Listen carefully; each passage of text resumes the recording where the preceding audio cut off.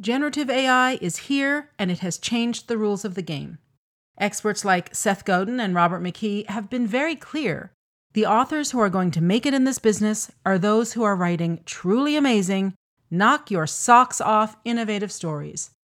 The bar is that high. AI will replace mediocre writers. But at some point, everybody is mediocre. So what do? You educate yourself. And the good news is that there's still time, but you've got to start leveling up right away. I'm Valerie Francis, and I've got a series of webinars to help you do just that. My specialty is helping authors like you put theory into practice.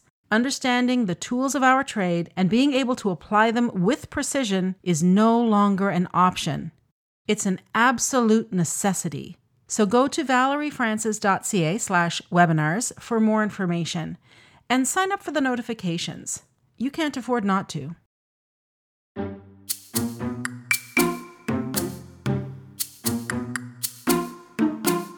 If you want to write stories your readers will love, there are 3 things you need to do. Understand storytelling principles, see how other writers have applied those principles, and then use them in your own work.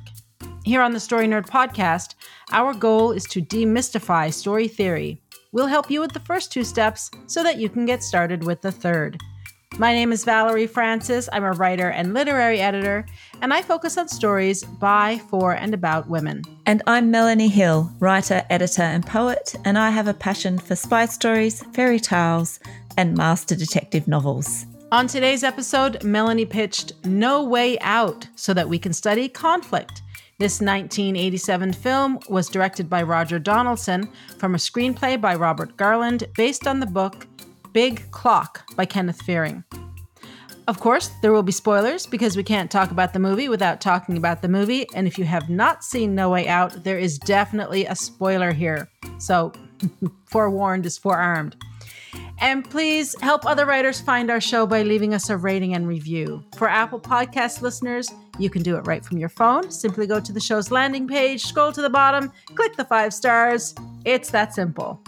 All right, Melanie, what inspired going all the way back to the 1980s? Well, it wasn't the music. Or the cinematography. Oh, the cinematography. No, I chose this film for a very specific reason, and that's because it has some good examples of how to create conflict. And that doesn't mean that I'm saying that this is a great movie. You know, I don't think it's weathered well, but that doesn't mean that we can't learn from 1 or 2 good aspects of the film overall. So far this season, I've broken down the external and internal conflict by looking at each character's wants, needs, the forces of antagonism, so the obstacles, and what the characters stand to lose, so the stakes. I will do that again this episode, but this time the characters have several relationships that create what I'm calling conflict triangles. Now, there are lots of scenes with 3 characters who all have opposing wants, and these characters have different stakes, but their wants are in direct conflict with each other, and I think that this makes for very interesting conflict creation in the story. Now, let's look at Bryce's conflict first, because he's really the one who sets this whole thing in motion.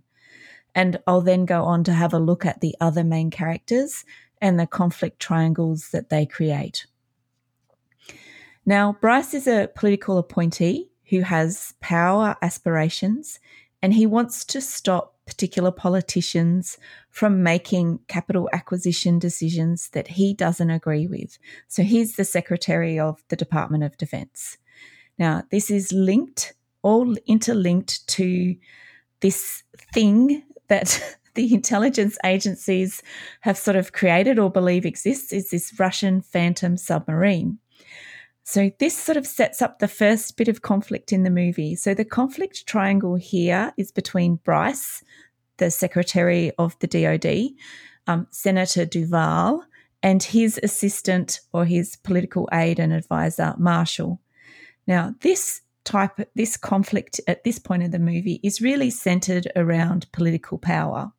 So that's one very interesting aspect of the conflict in this movie. And this is Bryce's external conflict at the start. But he actually has more conflict in his life. So there's the interpersonal conflict between himself, Susan, and Pritchard is Bryce's political advisor. Bryce wants Susan for personal gratification. And in doing this, he's actually putting his career on the line if the knowledge about his affair and Susan being his mistress becomes public. And Susan and her circle of friends who know about Bryce's affair are really the antagonists in this relationship. Now, Susan's want in this triangle, and I'm going to make some assumptions here because she's not necessarily a fully fleshed character, but her want is to live the life of a kept woman. So if she stops the relationship, she'll lose some of the carefree life that she lives. And her force of antagonism is actually Bryce's power and also Pritchard, who disapproves of her and the risk that she puts into Bryce's life. Pritchard's want in this triangle is to be the power broker for Bryce because that gives him a level of power, and it also gives him a reputation of the brains behind Bryce, which he wants to maintain. Now, if Bryce loses his power, then Pritchard loses his power too.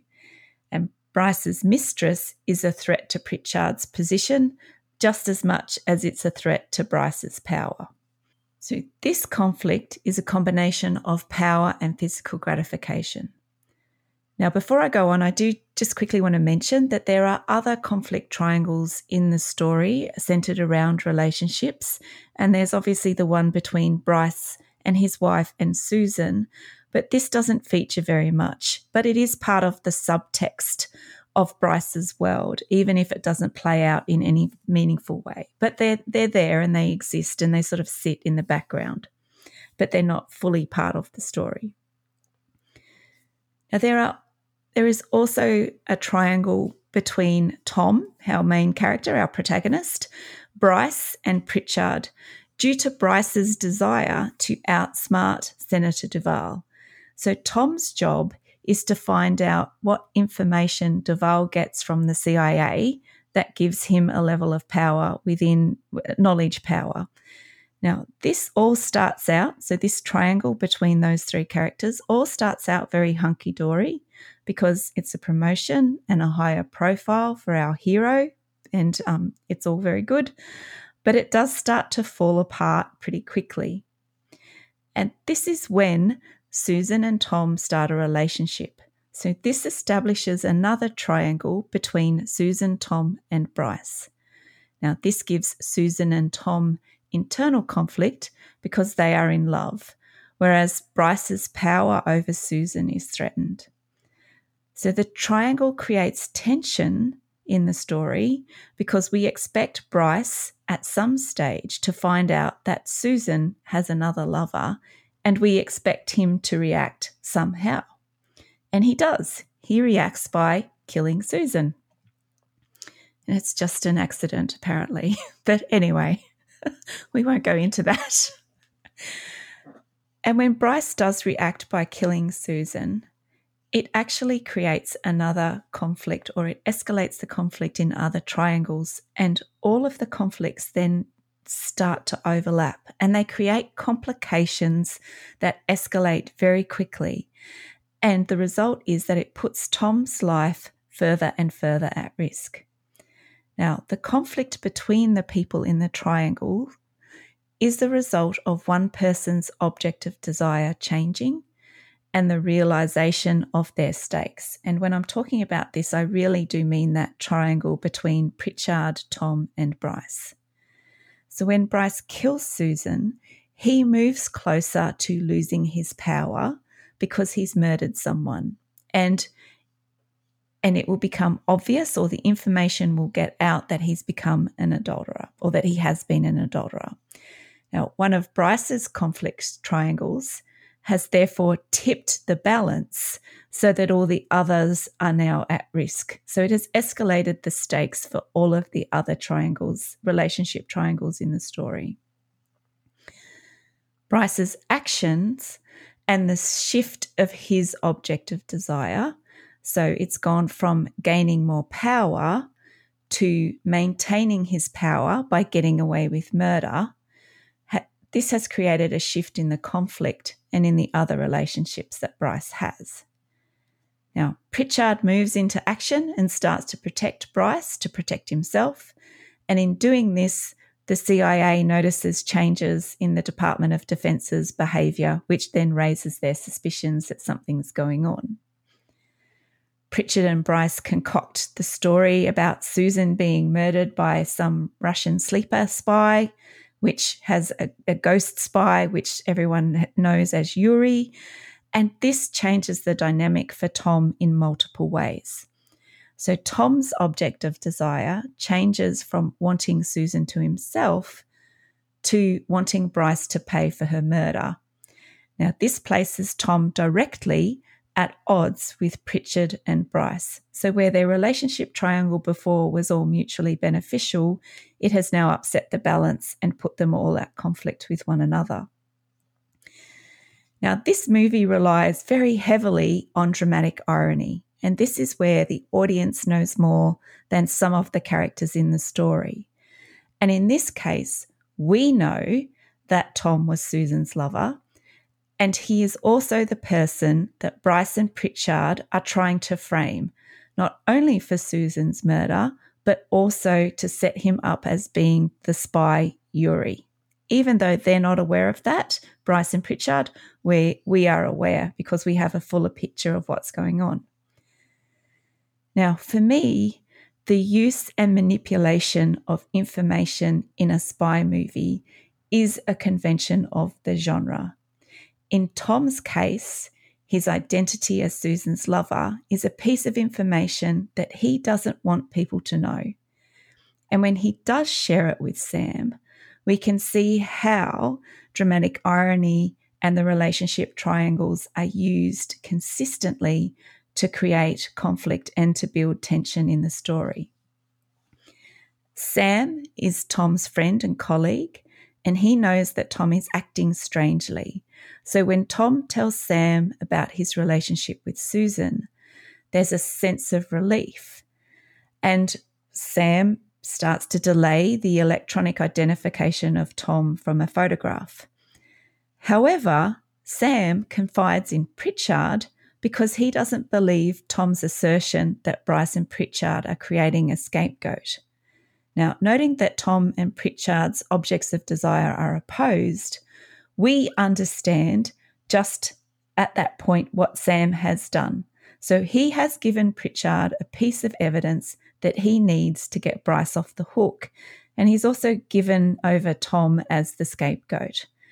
So I think this is a really interesting way that the movie works, and how we know pieces of information and are putting that together, even if the characters don't know the same thing. We can see how that is revealed through the course of the movie.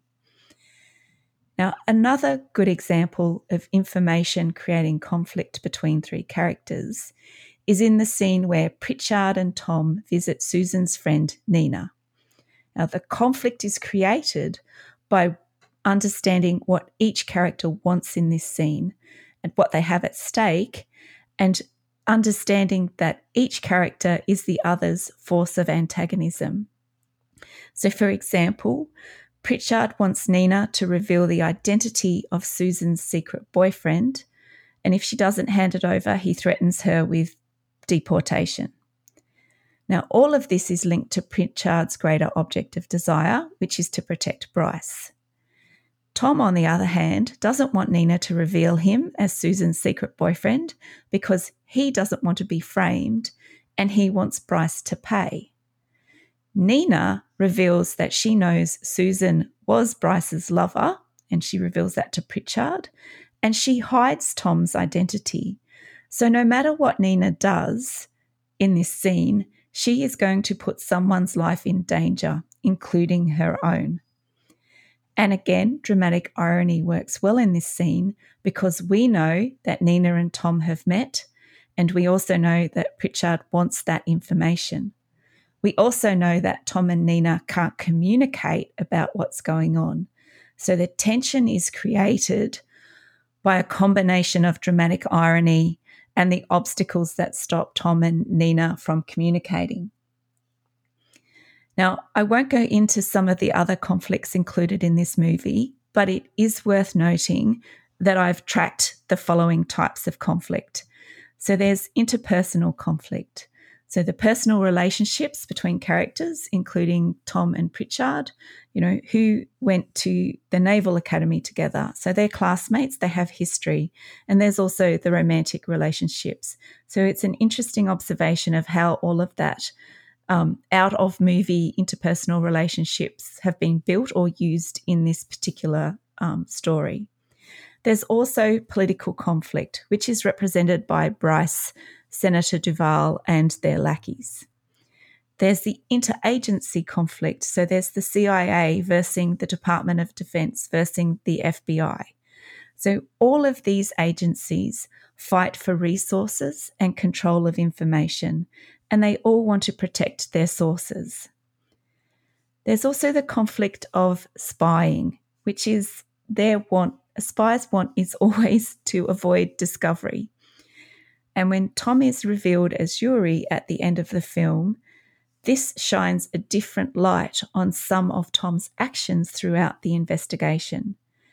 So on the other side of a spy not wanting to be captured, the fear that we see in the movie, or we think that Tom is actually experiencing in the movie, is the fear of a false accusation of being a spy. So that is a very difficult situation to get out of, with a whole lot of agencies who are really keen to pin that label on you and are working against you. So I thought that was really interesting, although you don't necessarily understand that until you get to the end of the film. That it looks like Tom's trying to avoid being labelled as a spy when really he is a spy, even if it's all fabricated. But, his want then is to avoid being discovered. And I thought that was very interesting, even if it wasn't necessarily extremely well executed at certain points. But anyway, it's worthwhile watching in terms of the conflict. Now, there's also the investigation into Susan's murder, and we see Tom trying to pervert the investigation. We see that Pritchard is trying to frame Yuri, or Tom, to protect Bryce. And then there's the poor Major who's just trying to execute his investigation. So there's a few things at stake here, and the main one there is Tom's life. And we have the hitmen, or the black ops men, who are there to assassinate whoever it is that Pritchard wants taken out at any particular time. And we also see those that Bryce's and Pritchard's careers are at stake with that investigation as well. And I mentioned this at the top of the episode. So there's the Phantom submarine that is used to instigate the conflict between Bryce and Duvall, but it actually doesn't amount to very much in the movie. And I think that's disappointing. I think if you're going to actually put that in there, then something has to be realised later on. But anyway, it is a point. It's set up as the main point of conflict, even if it doesn't necessarily go anywhere. Now, No Way Out is very much a movie of its time, and it has its flaws. However, it does create effective conflict by clearly defining each character's wants and what's at stake. It then creates the forces of antagonism by pitting each character's wants against the others. Now, this would become dull quickly if there were only two characters in each scene who oppose one another. So what the writers did was use conflict triangles to keep the conflict dynamic and also maintain tension and to keep us guessing about what's going to happen. So yes, it has its flaws, but I found this a really fascinating way that conflict is built in this movie this week. So Valerie, how did you go with cast design? It's really interesting to me that you and I have picked up on so many of the same things this week. I mean, I don't know why that surprises me. It happens a lot, but it's still fun when it happens. And when it comes to cast design, everything you've said about the conflict triangles is right on the money. One of the key concepts of cast design, and I learned this from Stephen Pressfield, is to keep the cast as small as possible and to connect them in such a way that they can't easily walk away from one another. Because if a character can just leave when the going gets tough, then they will. And then that's the end of your story, whether you wanted it to be or not. Now, within this smallest possible cast, you create triangular relationships between the characters. And the thing that connects them, the thing that forms a triangle, is their object of desire. Now, Melanie, you just said all of this. You just came at it from the angle of conflict, whereas I've learned it initially from the angle of character development, because it's the conflict between characters that bring out the traits in the protagonist. Oh, I love story theory. Okay, now, this is not a new idea to anybody, but I'm willing to bet that 99.9% of all of us have only ever applied it in one way, and that's to a love triangle. We all know what a love triangle is, and we all are used to seeing a love triangle as three people. But it could actually be, if you're writing a romance, if you've got the two lovers, then something has to pull to form the third part of that triangle in order to create conflict between the two lovers, right? It could be, for example, that one of the lovers is really dedicated to their career, and being in a relationship with this other person, it jeopardizes their career somehow. But anyway, it's the same concept of having a triangular relationship. It's that love triangle exists, the triangle exists everywhere. We're used to seeing it as a love triangle, but Melanie, as you've just very clearly stated, it works just as well in a movie like this. And in fact, it's preferable. It's a really great way to create interest in your story, because there's all these little pockets of conflict. And when you move one little thing, all of a sudden, it's like clockworks, right? You can't move one gear without all of the other gears moving. Oh, it's so good. Okay. When it comes to analyzing the cast design of No Way Out, as always, we got to start with the protagonist. And remember, the supporting cast exists to bring out the aspects of the protagonist's character. And ideally, it's not just any aspect. I mean, this is not random. What we want to do is bring out conflicting aspects or traits of the protagonist. This is how we dramatize the dimensions of a character. So we talk about wanting to avoid exposition. Now, I don't think you have to avoid exposition. It has its place, it has a function, and it can work really well in a story if you know how to use it. But you don't want to just tell the whole thing and say, well, Tom was a really big jerk to his girlfriend. I mean, that's boring. We want to see him be the really big jerk because it infuriates some of us among the audience. So that's sort of what the supporting cast is there. Susan's whole function is to show that side of Tom. Now, I just want to take a little detour here because I've got a side note. As I have said many times in this season and elsewhere, Robert McKee defines a character dimension as a set of conflicting traits. And that's the whole thing I'm studying, right? However, something came up in our discussion last week on the Full Monty that, I mean, honestly, I should have just sort of piped in and talked about it then, but I didn't. I let it go because I think we were running late. But it's been bothering me all week, so I have to circle back to it. This idea of a dimension, or a character with a dimension, or a dimensional character, however we want to phrase it, this is an area that can get tangly really fast, and it can create complete confusion because we don't all have the same understanding of what a dimension is. Now, I'm sticking to Robert McKee's use of the term because it's his theory about character development that I'm studying right now. So, last week I highlighted the sets of conflicting traits within Gaz, played by Robert Carlyle. These are his dimensions as explained by Robert McKee. Now, Melanie, you commented last week that you think Dave, who's Gaz's, sidekick, his friend, you think that he's a much more dimensional character than Gaz. And you're not wrong, but you use the term dimension in a different way than I used it. And it's actually your use of the term that's a lot more common among writers.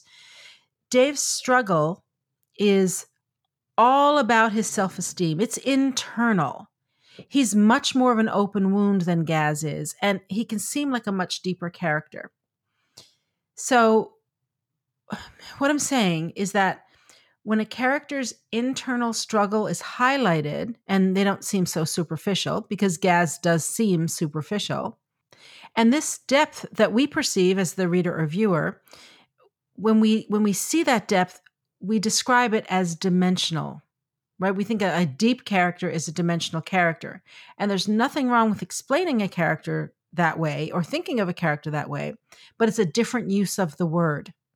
So in other words, McKee is using the word dimension as a noun, but most of us tend to use it as an adjective. And I just wanted to chat about that for a little bit and touch on last week so that we didn't leave any confusion out there, because I worry that it might have gotten confusing.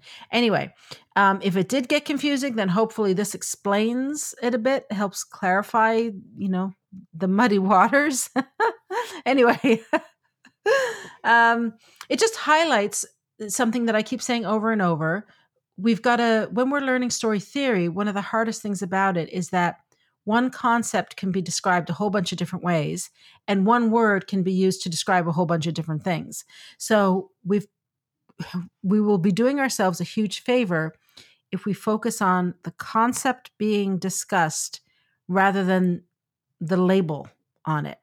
And that when we hear a term being used and it seems like it's being used in a different way than we understand it, still go by the concept being discussed and sort of let the label go, because there's no standards. All right, let's get back to No Way Out. I said that the supporting cast exists to highlight the set of conflicting traits within the protagonist. All right, so far so good, but here's the rub. Not all protagonists have conflicting traits. Not all characters have an internal shift or an arc, and they don't change. This is pretty common in action stories or thrillers or crime stories and what I call left-brained stories, because I don't know how else to describe them. And left-brained stories are any story where the focus is on figuring out a puzzle of some sort. So spy stories are left-brained stories. Mysteries are left-brained stories. They're about solving the puzzle, not seeing the arc of the character.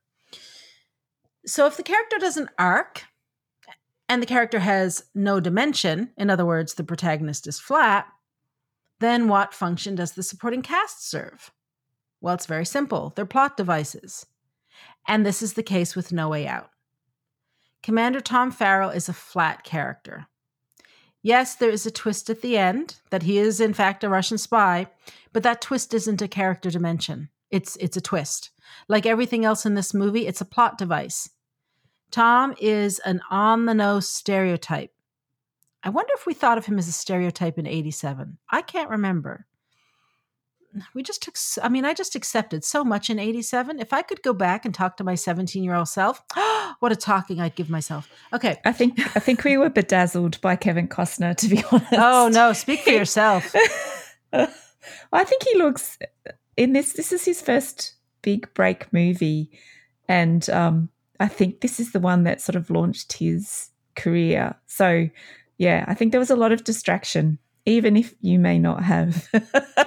He's no Hugh Jackman, let me just say that. Okay. But you're right. See, this is the same thing that some of the Marvel movies, where they have Chris Hemsworth's abs splashed all over the screen to distract us from the fact that the scenes aren't working. I have no problem with that. I just think they should leave the abs up there a little longer so all of the moms in the audience can enjoy the moment. That's the only problem I have with it.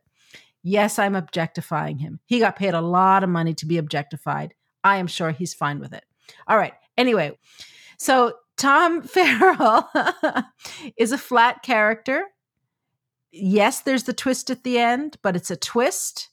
And a twist like that, Sir having his true identity revealed, that's not a character dimension. That's a plot device. All right. That's an important distinction.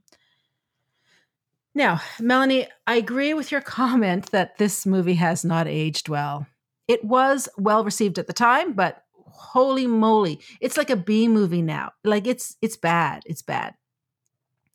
And it doesn't stand up to one, multiple viewings, or two, a close first viewing. The plot holes, and yes, there's many of them, but then there's all these little glitchy things. I don't know what to call them. And they're pretty easy to spot. Like, for example, one of them is the problem with the whole Polaroid of Tom. In the photo, he's got his hands up, like by his head, like he's trying to shoo her away or say, don't take my picture, which is exactly what he's saying. But when Susan actually took the picture, Tom's hands weren't anywhere near his head. He was holding a pillow and it was down. So his hands were sort of like, down by his legs.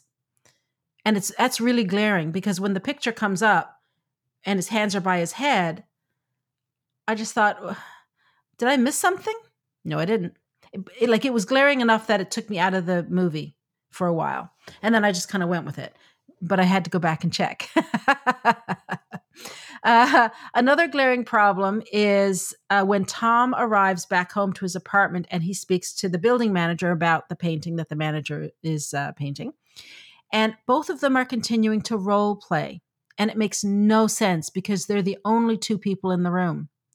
The only other entity in the room is the camera, which is us. So for them to continue to role play the way they are means that they are aware of us in the room, which is stupid. That's all I have to say about that. But the bigger problem for me is that it's not playing fair with the audience. And I think that's poor storytelling. Now, the other thing I wanted to say about this movie is that it doesn't seem to know what kind of story it wants to be. Melanie, I feel like I'm just repeating everything you just said. It wouldn't surprise me to hear that partway into the filming of this, a brand new writer was brought in because it feels like the whole storyline shifts, goes in a whole different direction. Now, I think that Tom always was supposed to be the spy, but I think the original idea was that he was there to steal the plans for the Phantom submarine. That's what's being set up, as you said, Melanie. And then all of a sudden, Susan's dead. And the submarine plot and all the characters that were introduced associated with that plot are gone. They're just, no one talks about it anymore. And those characters never reappear. And so now, as the movie exists, that whole submarine plot is a very elaborate way to explain why Tom is working for Bryce. It's, again, another device to get Tom into Bryce's office working as his aide.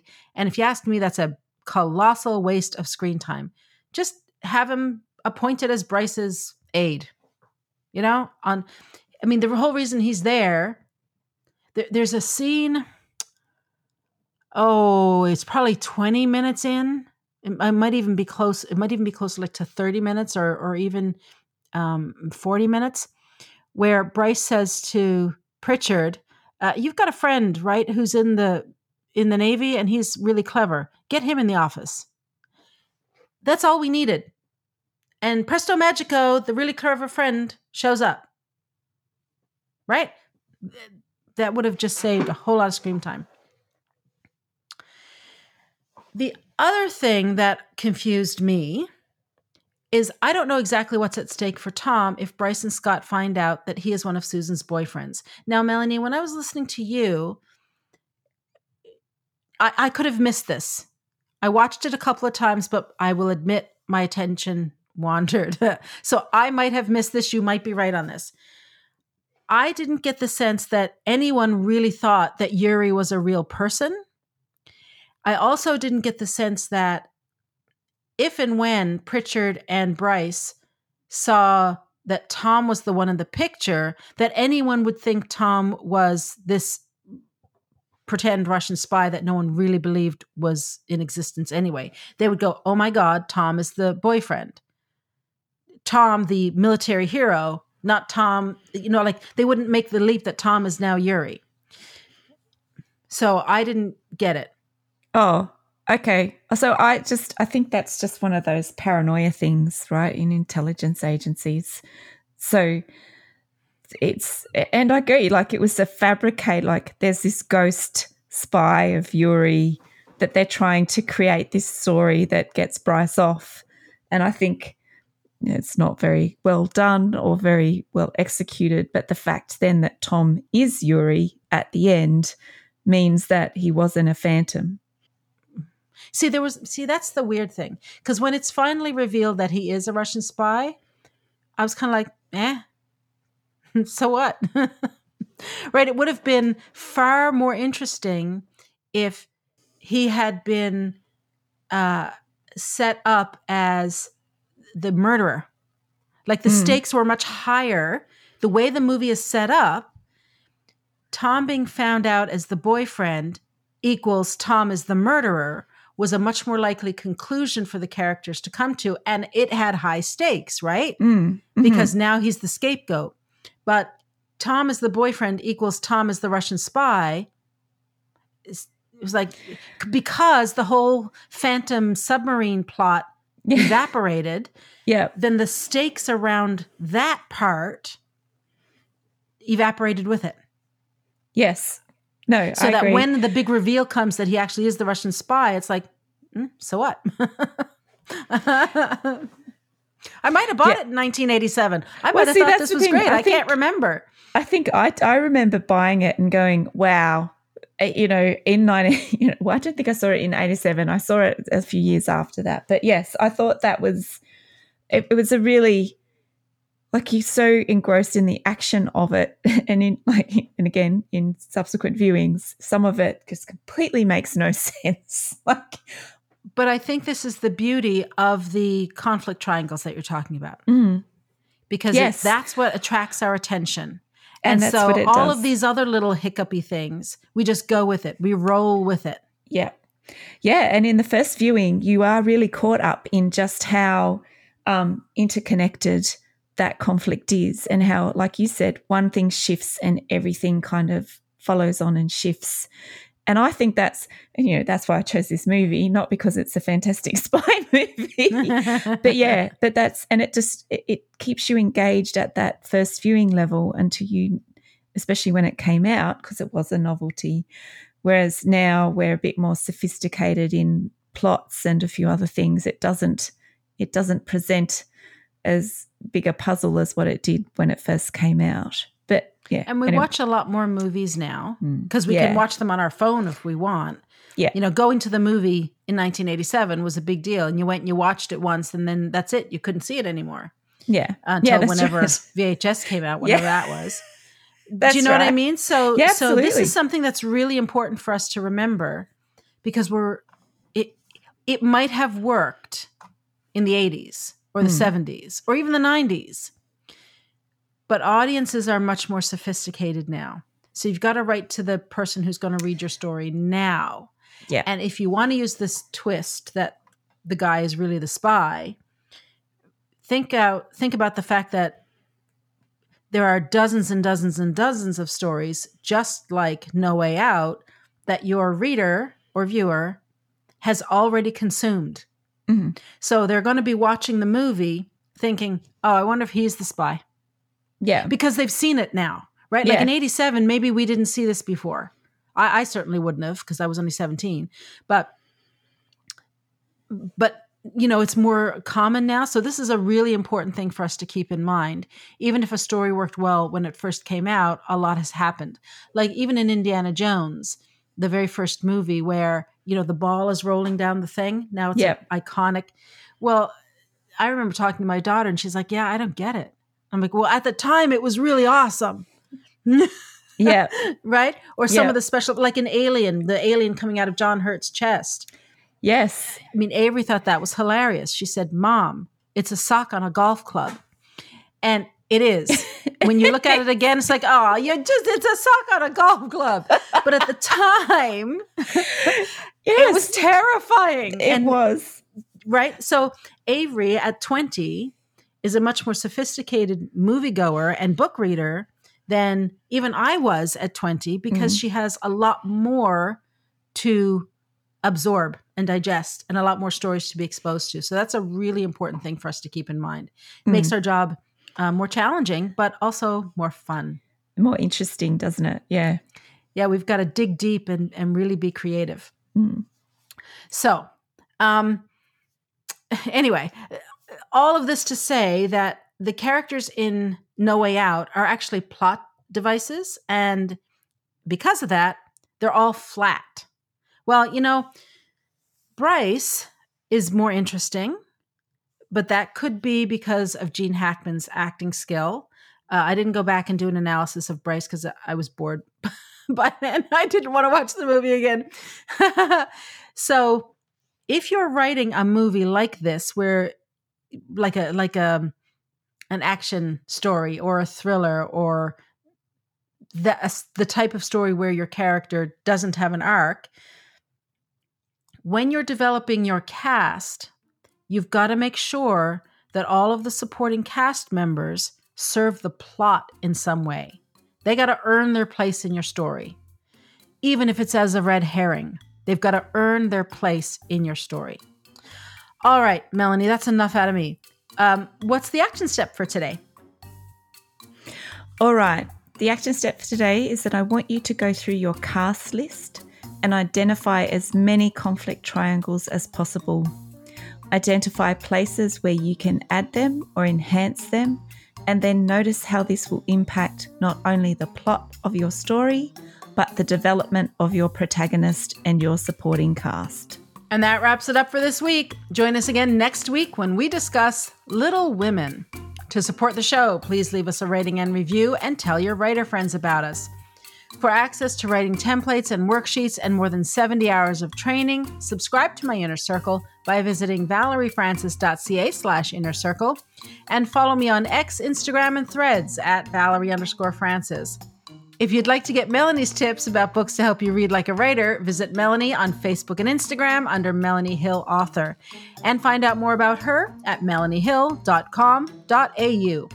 And remember, story theory doesn't have to be difficult. It's a tool to help you write more, not less. So take it one step at a time and have fun.